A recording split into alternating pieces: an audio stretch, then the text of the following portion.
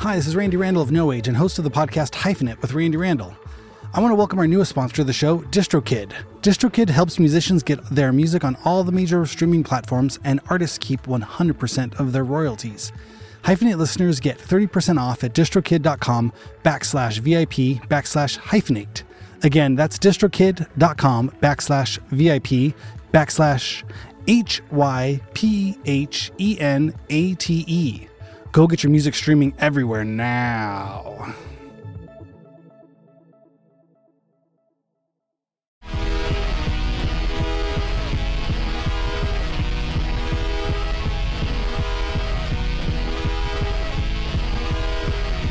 What's happening? Hyphenate halftime coming at you on a Monday. Monday. We'll pretend we haven't been talking already for 15 minutes. Yes, all of that TikTok chit chat didn't happen. This is getting shot out of a cannon. Brand new. Everybody loves nothing more on a Monday morning when this comes out than to have people high energy coming at you Monday morning. Have you had your coffee? Are you driving home? Whatever you're doing, we got a lot of energy here. Woo! Wee. So good. Cheetie Kumar was an incredible guest. What a great story she had. Oh my God, it was amazing. Insane. I didn't introduce you. Sorry. You are Mr. Aaron Farley. Oh, yes. Hello. My half caffeinated, half and half, co-host on these Monday half times. Quadruple caffeinated. That's it. Oh my God, dude. I've been doing double. Here, we'll put this in the frame. I can put this in there. I've been doing double shots of espresso in this big thing. It's kind of like my little, my make your own Starbucks at home adventure. Yeah.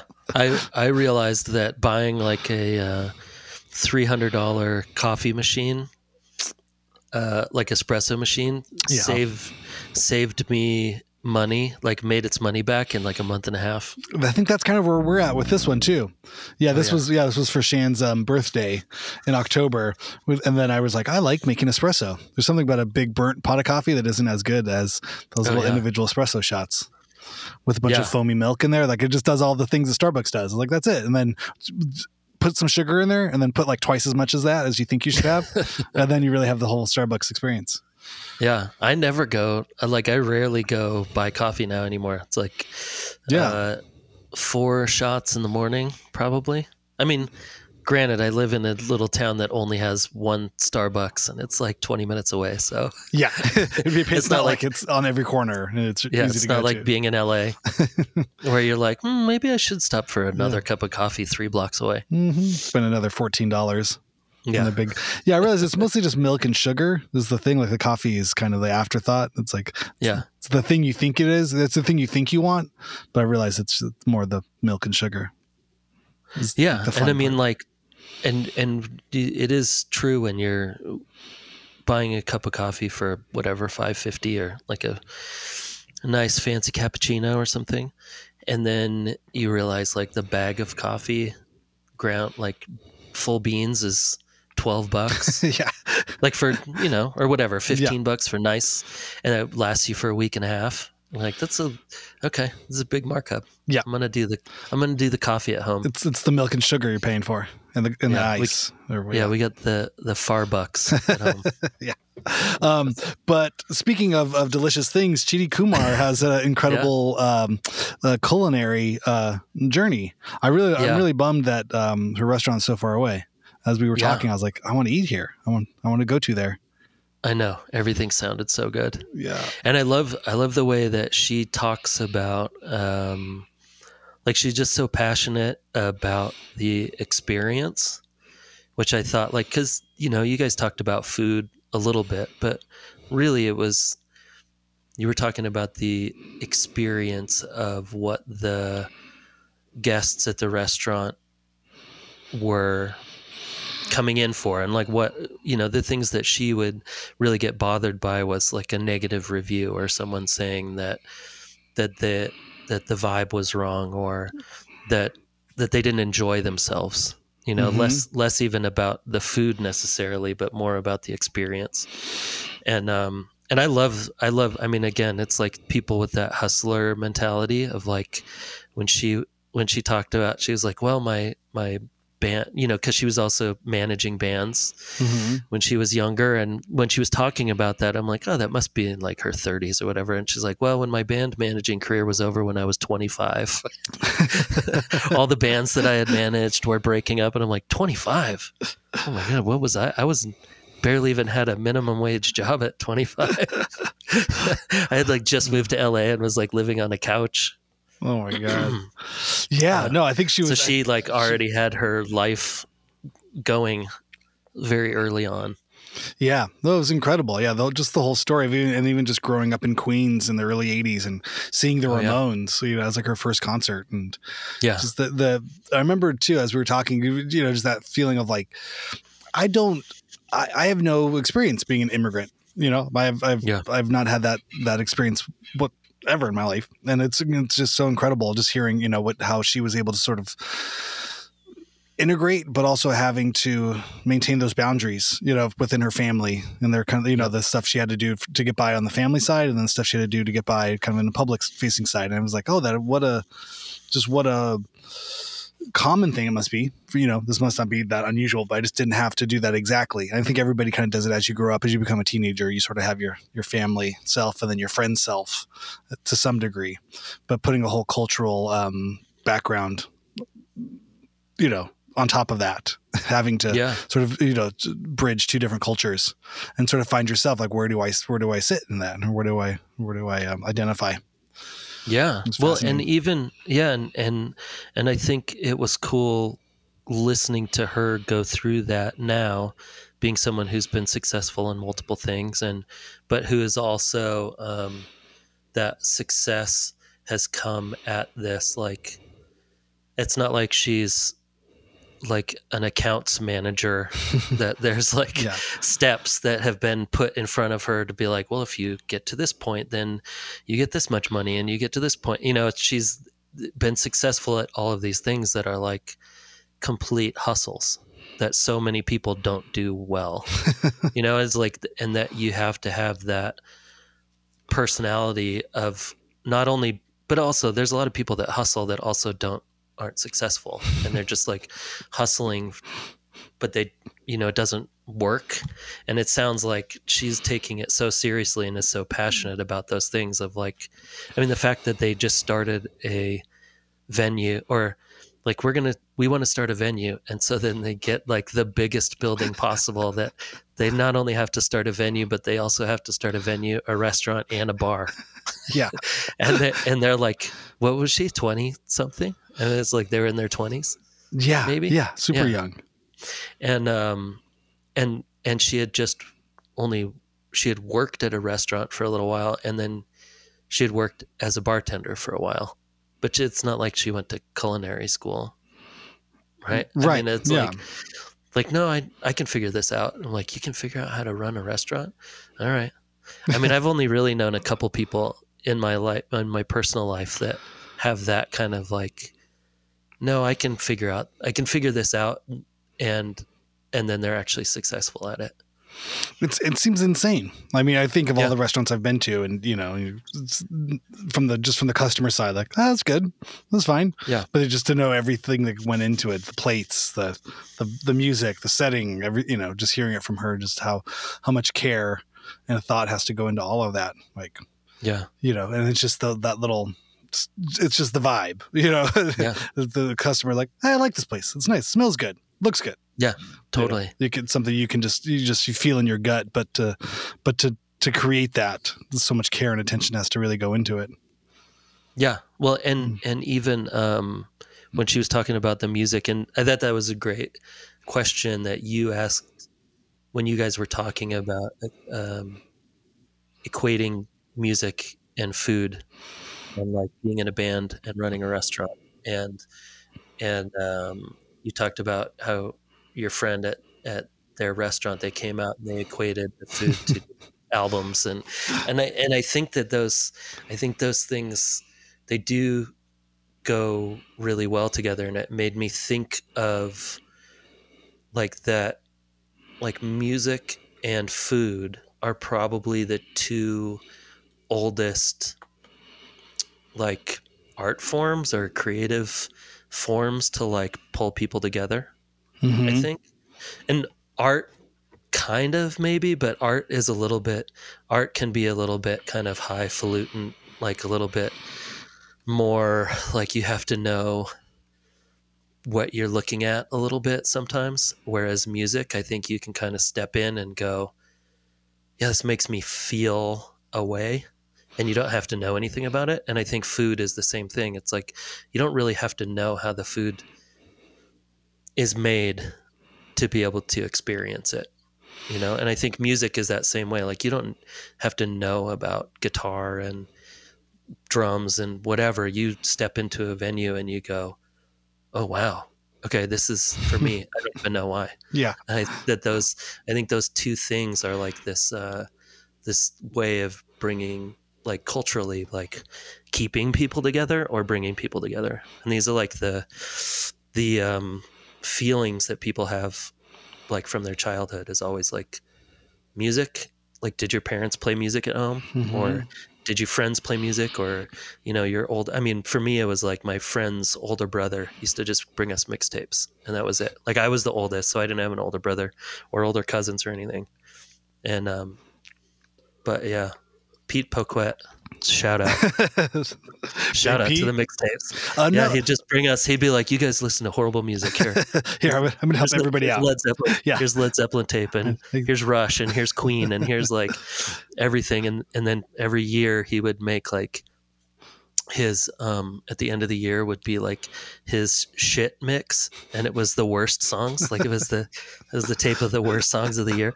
And I don't remember any. It wasn't even the worst songs of the year. It was just like the worst songs that he would find. Oh, how funny! And I remember once there was a Led Zeppelin song on there, and we're like, how is there a Led Zeppelin song on here? And it was The Crunge. Oh, do you know that song? Oh, of course. Yeah. Where is the confounded bridge? Yeah. Take me to the bridge. Has anybody seen the bridge? Yeah, like the fake horns, fake trumpets or whatever. Oh yeah, horrible. Now, by the way, it's one of my favorite songs. By the way, I was going to say I love that song now, but I don't remember any of the other songs. But yeah, those are those moments of like music and food. You know, I can still remember. Well, I think there's something every like primal that I ate there's something for Christmas at my grandparents' house. Totally. You know, it's like, yeah, I think it's something primal about it too, right? Because it's like you don't have to know anything, like you said. You know, you smell something, you're like, oh, that smells good, I want to eat that. Yeah. You know, you taste something, totally. Like, I like this. You hear something, I like this. This is it. Yeah. It's not. There's no training. Your body will tell you this sounds good, this sounds bad, this tastes good, this tastes bad. Yeah. And everybody's unique. You know, everyone has their own taste and literal taste of what they like to eat, and then taste and music. But there's something about it that just fits, you know, and you don't have to think about it. But it's so close to survival too. You know, you need food to survive. And music is that same kind of thing too, I think, you know, where it's like, what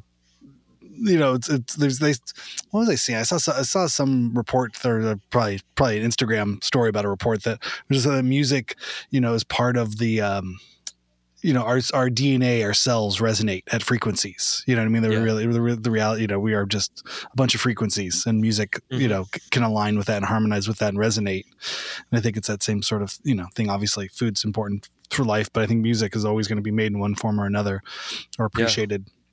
Well, and I think, isn't it, and this could also be some like full on, we could be getting into super hippie territory here. Love it. Let's go. Yeah. We'll get our crystals out. Speaking of frequencies, but that isn't the majority of the popular music is written at the, like, right around the same beat as a heartbeat.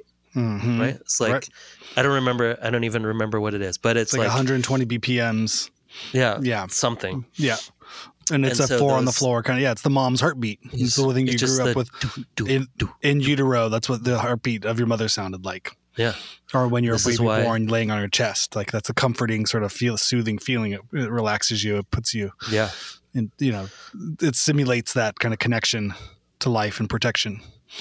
Well, and I was just thinking with the music and the food together, I never really thought of, because obviously with food, it's what you grew up with, but it's also like everybody's taste buds are different. So everybody, like, some people can do spicy food, some people can't. Like, there's genetic things of how you taste like cilantro. Oh, right. Or, Yeah. like, right. Like, there's these are you on different. the soap spectrum or the cilantro spectrum? Oh, I like cilantro. Yeah. Me too. Yeah. I love it. Yeah. But then my brother-in-law can't. He's always been like, I can't do cilantro. And then those studies came out, and he's like, oh, I must it's be like that. an actual genetic thing. Like, I would have Yeah. never liked cilantro, but I would never thought of it as also having like musical taste buds. Yeah. To be that like makes sense. when you walk into a place and you go, I don't know why I like this. I like slightly faster, heavier music usually. That was like my whole thing growing up, but I didn't have, it's not like my parents listened to faster, heavier music, but there's something about that. Like, even when I was a kid and first got like listening to hip hop, it was like I gravitated towards the heavier, kind of more intense, whatever, as a kid, when other kids were like, oh, I like the more chill, like De La Soul and da da da da, or whatever. And I was like, I don't know. I don't know where that came from, but it's still me. Yeah, it still hits me. But that, like, having musical taste buds that you're just like, maybe you're born with it. Maybe it's Maybelline. Maybe it's Maybelline. You never know. Yeah, no, I loved her stories, and it just, yeah, I think there was that, I think there's also just a certain amount of just survival, like just like you said, just the hustler and just kind of out there just doing stuff. And when you were talking about even, getting a bar or a venue that's too big, and you got to just like, oh, well, I need to make a restaurant, then I need to do this. Some of those just mistakes you make just are the thing that lead you into your next phase in life. Like, I thought it was a mistake, but really I love this thing. This is going to be the thing that's going to carry me on past, the venue will go away, the bar will go away, but the restaurant will stay. I'm sure of the three things as they were happening, that seemed like the least important one. Mm-hmm. The bar was going to make the money and the venue was for the bands because that's the world they're coming from. But, let's put a little restaurant over there. And then it became something that, was life-changing. It's like too dumb to know better. Yeah. I mean, you said something, you had a good line. I don't remember what it was. Like, too stupid to, what was it? I don't remember. Too stupid to fail. Or too stupid to not do it. I mean, it was like when we started that gallery, this Los Angeles, which is now like legendary, 13 years ago or something. It's crazy. But, it was that we had a space, and that Justin, R.I.P., was like, we were like, well, if Justin gets involved, we'll do it. And then he did, and none of us knew anything about anything. Like, we knew artists, but that was it. And then we had a couple people that were like, you guys, this is a horrible idea. You guys are going to lose everything. I'm like, what do you mean? Seems easy. We got walls. You put the art on the walls. Yeah. People buy it. People don't. We have parties. Yeah. What do you mean? How could you can't you can't lose? What do you mean? This is super fun. Yeah. But it was definitely not easy, but we were so dumb that we did stuff that now looking back going like, oh, I would have never thought that would have even worked. Or whatever, like the way that things run, the way that galleries run or whatever, we just didn't have any clue. So we just did what felt right. And I think we probably, we lasted for 3 years, but that we probably wouldn't have lasted much longer anyway, even if Justin hadn't passed away. But that what it ended up being was that we were running a community space without knowing it, because it ended up being a place where artists, like all the artists and creative and musicians and whatever, it felt like it was a time once a month where they could come and everybody would see their friends and hang out and talk about stuff and come in during the week and just hang out, and it became more of that than it was some kind of business. But then now that's like all the people that I know and still talk to and everything are from those times. Yeah. Which is one of those like, oh, I would have never thought that would like create a whole new group of people for me, so. Yeah, it's incredible. I think those sort of happenstance sort of things, you even looking back on it, you go, well, I could have, all the money and no friends, or I could have all the friends and the no money. Yeah. And, if at the end, as you get older, you think at the moment, I could use a little bit more money. I got maybe one or two friends I could shed and get a couple more dollars. Yeah. It could balance that out a little bit. Could have used, somewhere in the middle would be nice. But I think it's, it's similar to, all ages galleries or these kind of DIY or all ages, venue spaces or, DIY venue spaces. Cause it feels like if you knew what you were doing, you wouldn't do it, and there's the part of not knowing that makes it special because running a venue is really hard. Running a gallery is really hard. But if you're not trying to run a gallery or trying to run a venue, if you're just trying to have fun with your friends, well, that's easy. That's the easy part. And maybe a gallery happens in between having all the fun with your friends. And there might be some art on the walls and you might sell one or two of them. Yeah. Or get some stolen, have some photographs stolen and recovered.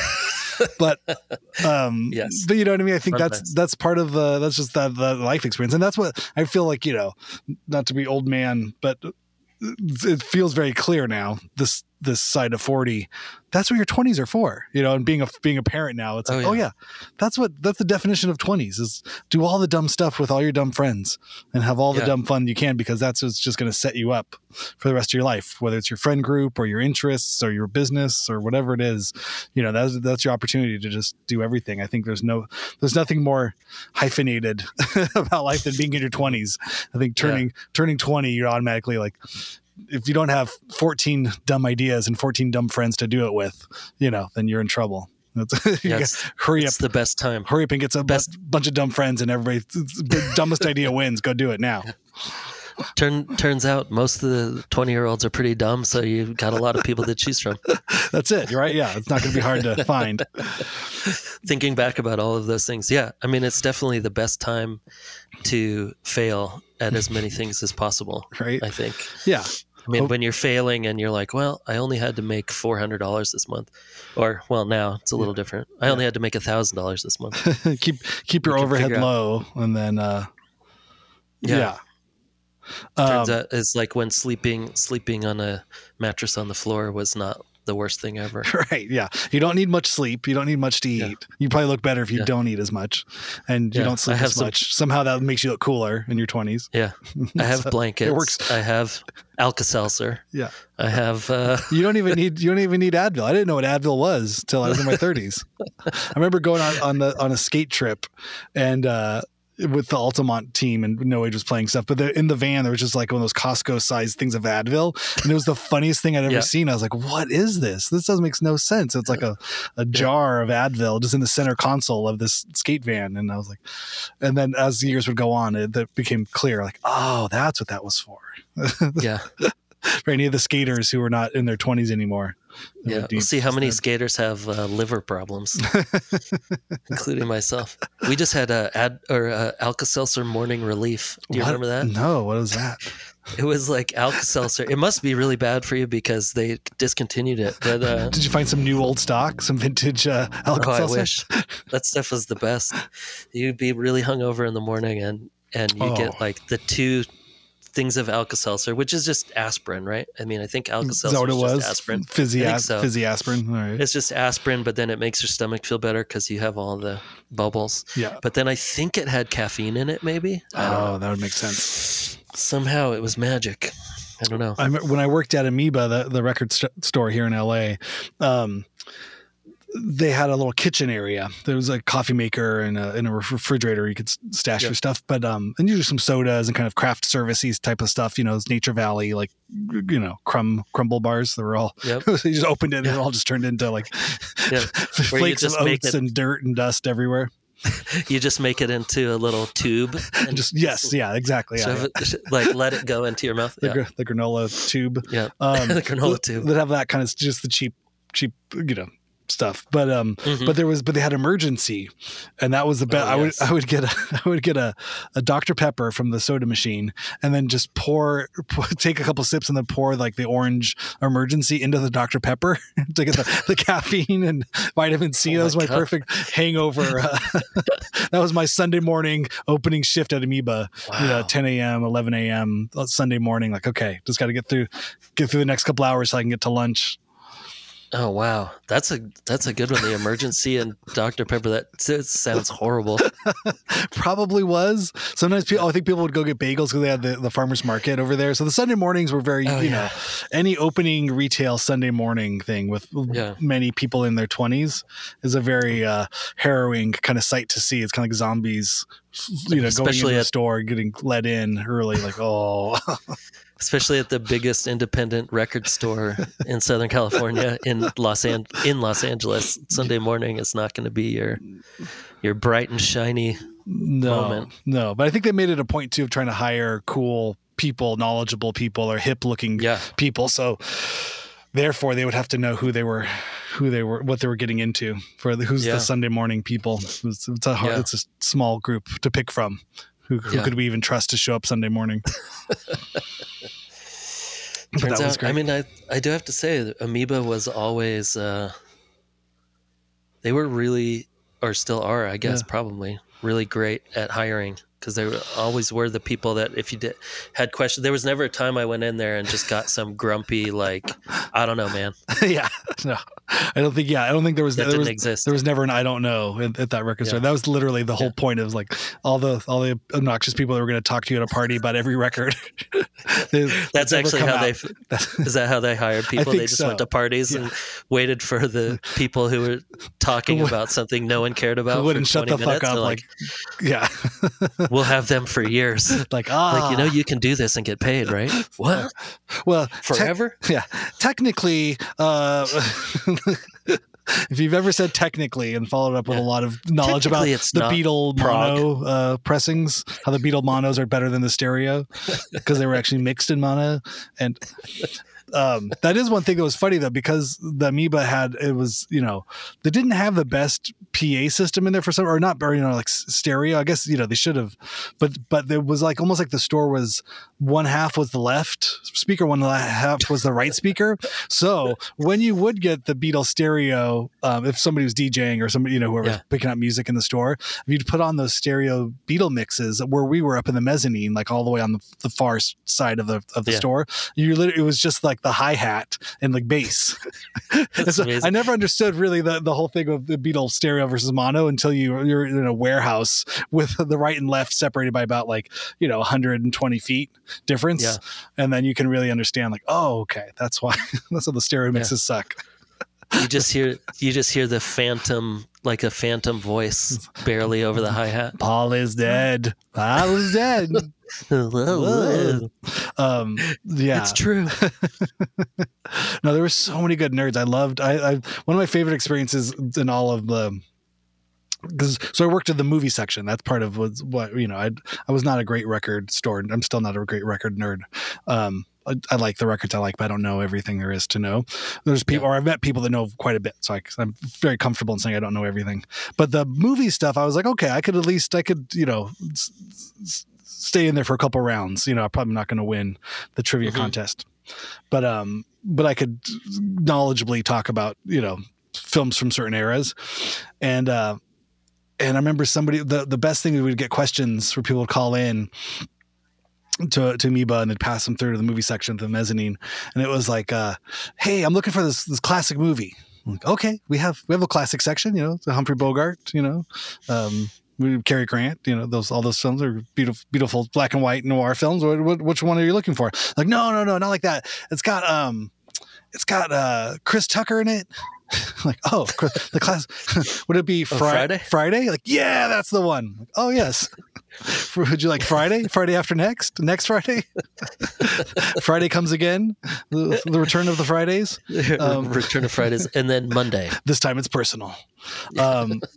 Yeah, but it would just be great. But there was a lot of those kinds of questions that people would come in, and it was always fun. I felt like I did pretty good at the random, just like a mom kind of thing. Well, it had that one actress in it. When she she was with the guy that did the thing. And, and he had the hair. I think there was a boat. They were on a boat, maybe? A boat? Okay, yeah. It was great. Boats. Okay. I got one like that. Yeah, it was like the plane movie? The plane movie. It was like Memphis Belle, somewhere late 90s, World War II, camaraderie. Yes, that's the one. I'm like, okay, cool. Wow. Nailed that one. Could have gone to Air Force One, but I think it would have led with the President movie, not the plane movie. Could have gone Snakes on a Plane.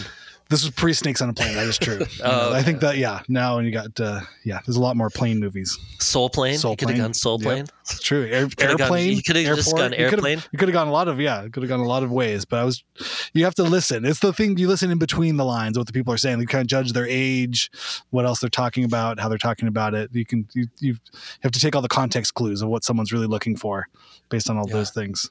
You're trying to figure out their movie taste buds. Mm-hmm. Well, before Amoeba, I had done 4 years at Rocket Video, which was another independent kind of video store. And then I also did time at the Lemley Sunset 5, which is kind of the art house theater over on Sunset. Wow. I did about a year and a half there. And then this other small theater, Regent, which was on La Brea. That was kind of a weird place. It was just had one big screen, kind of old palace sort of thing. I feel like it's still there, but it's just some weird tax write-off or something. Yeah. I'm going to turn into a mega church or synagogue. Hopefully. Yeah. Hopefully. But it was fun. So I feel like I'd put a lot of time into all the weird random movie minutia of things. And then I was taking film classes at USC at the same time. So I was like, okay, I can do it a little bit. But I did sign up for a Vidiot's film trivia contest pre-pandemic. They had it at the Ace Hotel, and I was like, "Ooh, okay, you can put a team together of 4 people." And I was like, "Who are my movie nerds?" And so I don't know. Maybe this is boring. I don't know, but I'll go down the movie nerd road for a second. So I got the old manager from the video store, Jeff Miller. He now works as an archivist and historian at the Academy of Motion Pictures Arts and Sciences, the Oscars. Wow. I was like, okay, he's going to be a good ringer there. He's written 2 books on Abbott and Costello. Okay, that's amazing. My guy. And then I got, by the way, Josh Erkman, who is a DVD quality control, mastering, kind of all things finishing. He's the guy that would inspect the glass plates before they make DVDs and has done build out the menus for all these films. I was like, okay, and he had a lot of knowledge about that stuff. Yeah. And then my cousin Roger, who was my original kind of film mentor. He was the guy, and when I was 4 years old, taught me about Steven Spielberg and Francis Ford Coppola. And he runs his own. He's a projectionist at Sundance and runs his own movie, independent sort of a micro budget film thing. I was like, okay, this is good. I think I got a heavy team of ringers there. We got our ass kicked so bad, so fast. Really? It was literally a comedy of okay, I got the best guys, we got this thing, and then we show up there, and God bless them, but there was people who I don't think ever left their house. It was the first time they left their house in a long time, and that's why they're so good. They're very, very good. So knowledgeable. There was some very knowledgeable, very socially maladjusted men. I won't lie. Winners. It was all men, mostly. Those are called winners. Mostly in sweatpants, and I just we got annihilated. I couldn't believe it. Yeah. I thought I had the ringer crew. I thought we were going to walk out of there with whatever trophy they had to give, but it didn't happen. Yeah. It's hard. It's hard. Yeah. Life. Am I right? Right. Hey. No, but I mean, any trivia. Are you good at any trivias? Do you guys have to do with the kids? Horrible. I can't even remember jokes. Oh, yeah. Can you remember jokes? I try. If someone's like, "Hey, what's a joke?" I'd be like, "Yeah, I don't have 7, 8, 9." I mean, I do a lot of dad jokes. It's that's.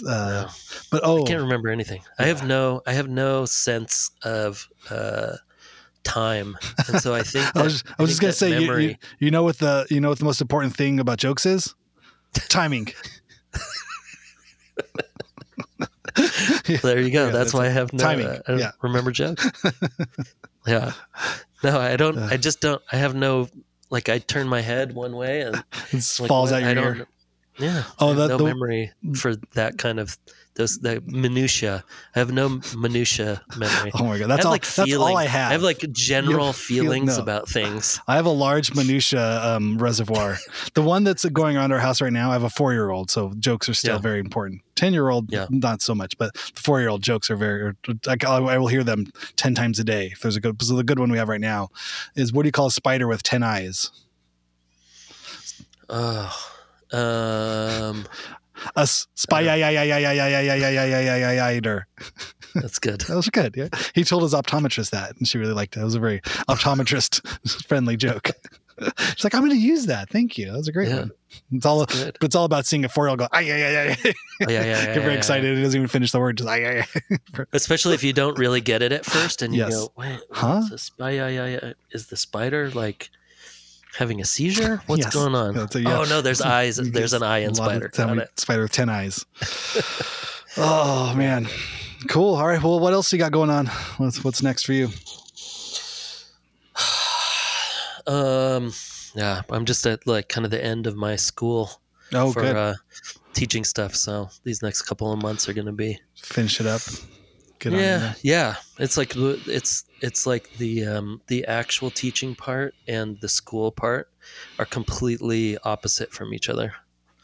So I think a lot of times that the school, like the all of the information and the lesson plans and all of that stuff, half the time even the professors are like, I mean, this is kind of what we have to do for the school part, but you're really just kind of winging it when you get in the classroom. So there's the book smarts and the street smarts, or the boots on the ground. You're going to kind of you have to make it for yourself. Yeah, and it's kind of like follow all the instructions, like very literally, because everything is very literal in the instruction part of college, of school. Oh, right. Like if it asks you to do something, you don't necessarily have to be creative. Just do that thing, because really we want you to exceed in the student teaching part, and then we have to do this EdTPA, which is like the final test, or the test for the state to get through.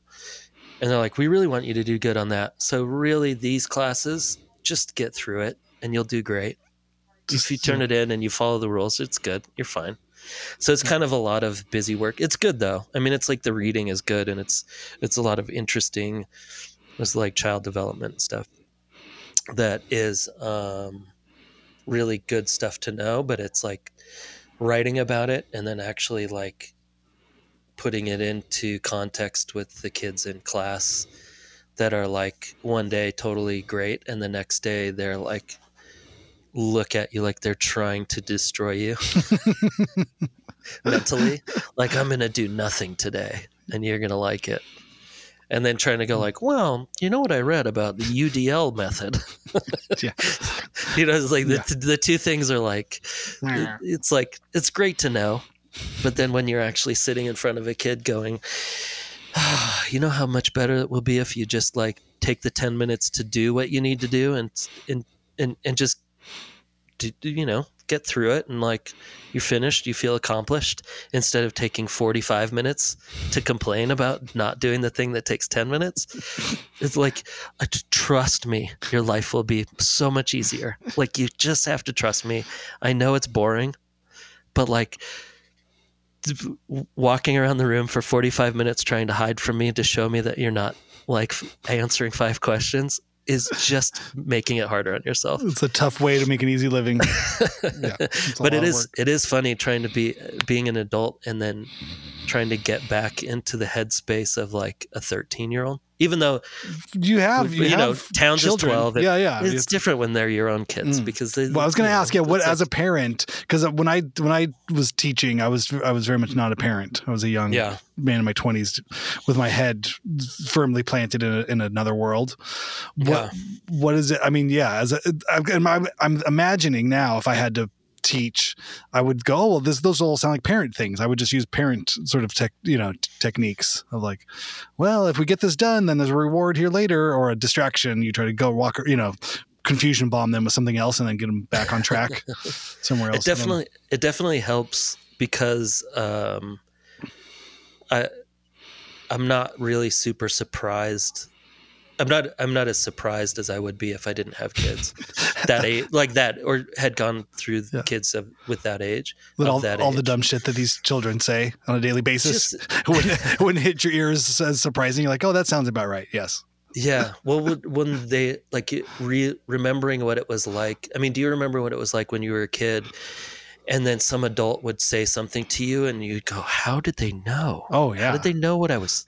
How did they know what I was going to do? Yeah. Like they must be magic. They have eyes in the back of their head. They knew that totally. And so watching the kids like having conversations with them, of them just being like, "Wait, what? How did you know? How did you know I was going to say that or whatever?" And being like, "Oh yeah, this is goofy. These kids are goofy." Yeah, I mean, it definitely helps. I think being a parent, but those parent things that work on our kids do not work. It depends on the kid. Yeah, like the majority of the kids that are having difficulties or whatever just have stuff going on at home that's crazy. And I mean, you're literally trying to get them through. And like, if you can get through and not like, and you're actually talking to me and we're having conversations and you can get a C, or like you can get half your work done, I'll be like stoked. It's middle school too. It's like the grades don't really count as much, and you're not like worried about college or getting out of school and all that kind of stuff. So really, like, just kind of, you're trying to get them through without getting in fights, and you're conditioning them to sit still in a chair for 45 minutes. That's the biggest thing. Kind of. I mean, it's interesting because being in art class, they get up and walk around a lot. But that can also make for kids, like a lot of it is, and there's a couple kids that we had a lot of problems with in the fall, and it's literally, they just have so much energy. And again, like, I don't blame them. It's like school is boring sometimes, but also like life gets much more boring. I got bad news for you, kid. Yeah. In a lot of ways. So also just like trying to do that, like it's not quite as boring as you guys think it is. Like you just want to like get up and run around, which I understand because you have energy, and lunch just happened and everybody's crazy and everybody's gossiping and like there's going to be a fight and everybody's trying to figure out where it's going to be and you're trying to stop it and whatever, all that kind of goofy stuff. But what I have realized that the things that I was worried about are not the things that I'm worried about now. Like I was worried about like teaching and not knowing enough and not like, oh my God, what if they don't know how to draw at the end of this or whatever? But really it's so much more about like getting them to maybe treat each other better and be better people. And then those things actually, they start doing their work. They start like, oh, well, maybe I shouldn't tell that kid he's an idiot. Maybe he could actually help me. Oh, he's actually helping me with my painting now because he's really good. And like, oh, and we did have a kid last week he's been suspended a couple times, and but he's a good kid. I don't know, he's fine. He's like, he'll be fine. Yeah. Like most of those kids, I'm like, the thing is, you're not wrong. Your frustration is warranted. Yeah. Because you probably shouldn't be in this class, but you're having to be in this class because you got kicked out of your other classes or because of your schedule or whatever. But like one kid who has been getting in trouble is actually like getting his stuff done and doing good work. And he was like, maybe it is better if I just get this stuff done, huh? And I was like, yes, try it out. Let's see what happens. What you just said is correct. Yeah. Because he like got his last project done. Like he was one of the first ones done. Nice. He was like, you know what? Huh. You might've been right. No, I can't. I'll take it. Yeah, I'll take it. Whatever he said amazing. Right there. Yeah. So it's mostly like mental kind of like behavioral weirdness because they're crazy. I don't know. They're 13, 14. Like the stuff that they say.